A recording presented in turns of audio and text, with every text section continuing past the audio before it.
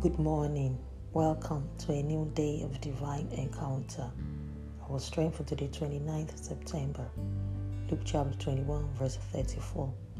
I'm reading New King James's version and it reads, "But take heed to yourselves, lest your hearts be weighed down with carousing, drunkenness, and cares of this world, and that day come on you unexpectedly."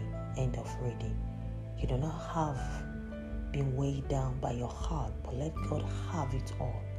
Let the gentle healing touch of God set your heart free from what's ensnaring you. Say this prayer with me. Lord, help me to let you have my heart. Come and heal it with your presence. Amen. Confess to yourself. Christ in me, the hope of glory. Blessings and shalom.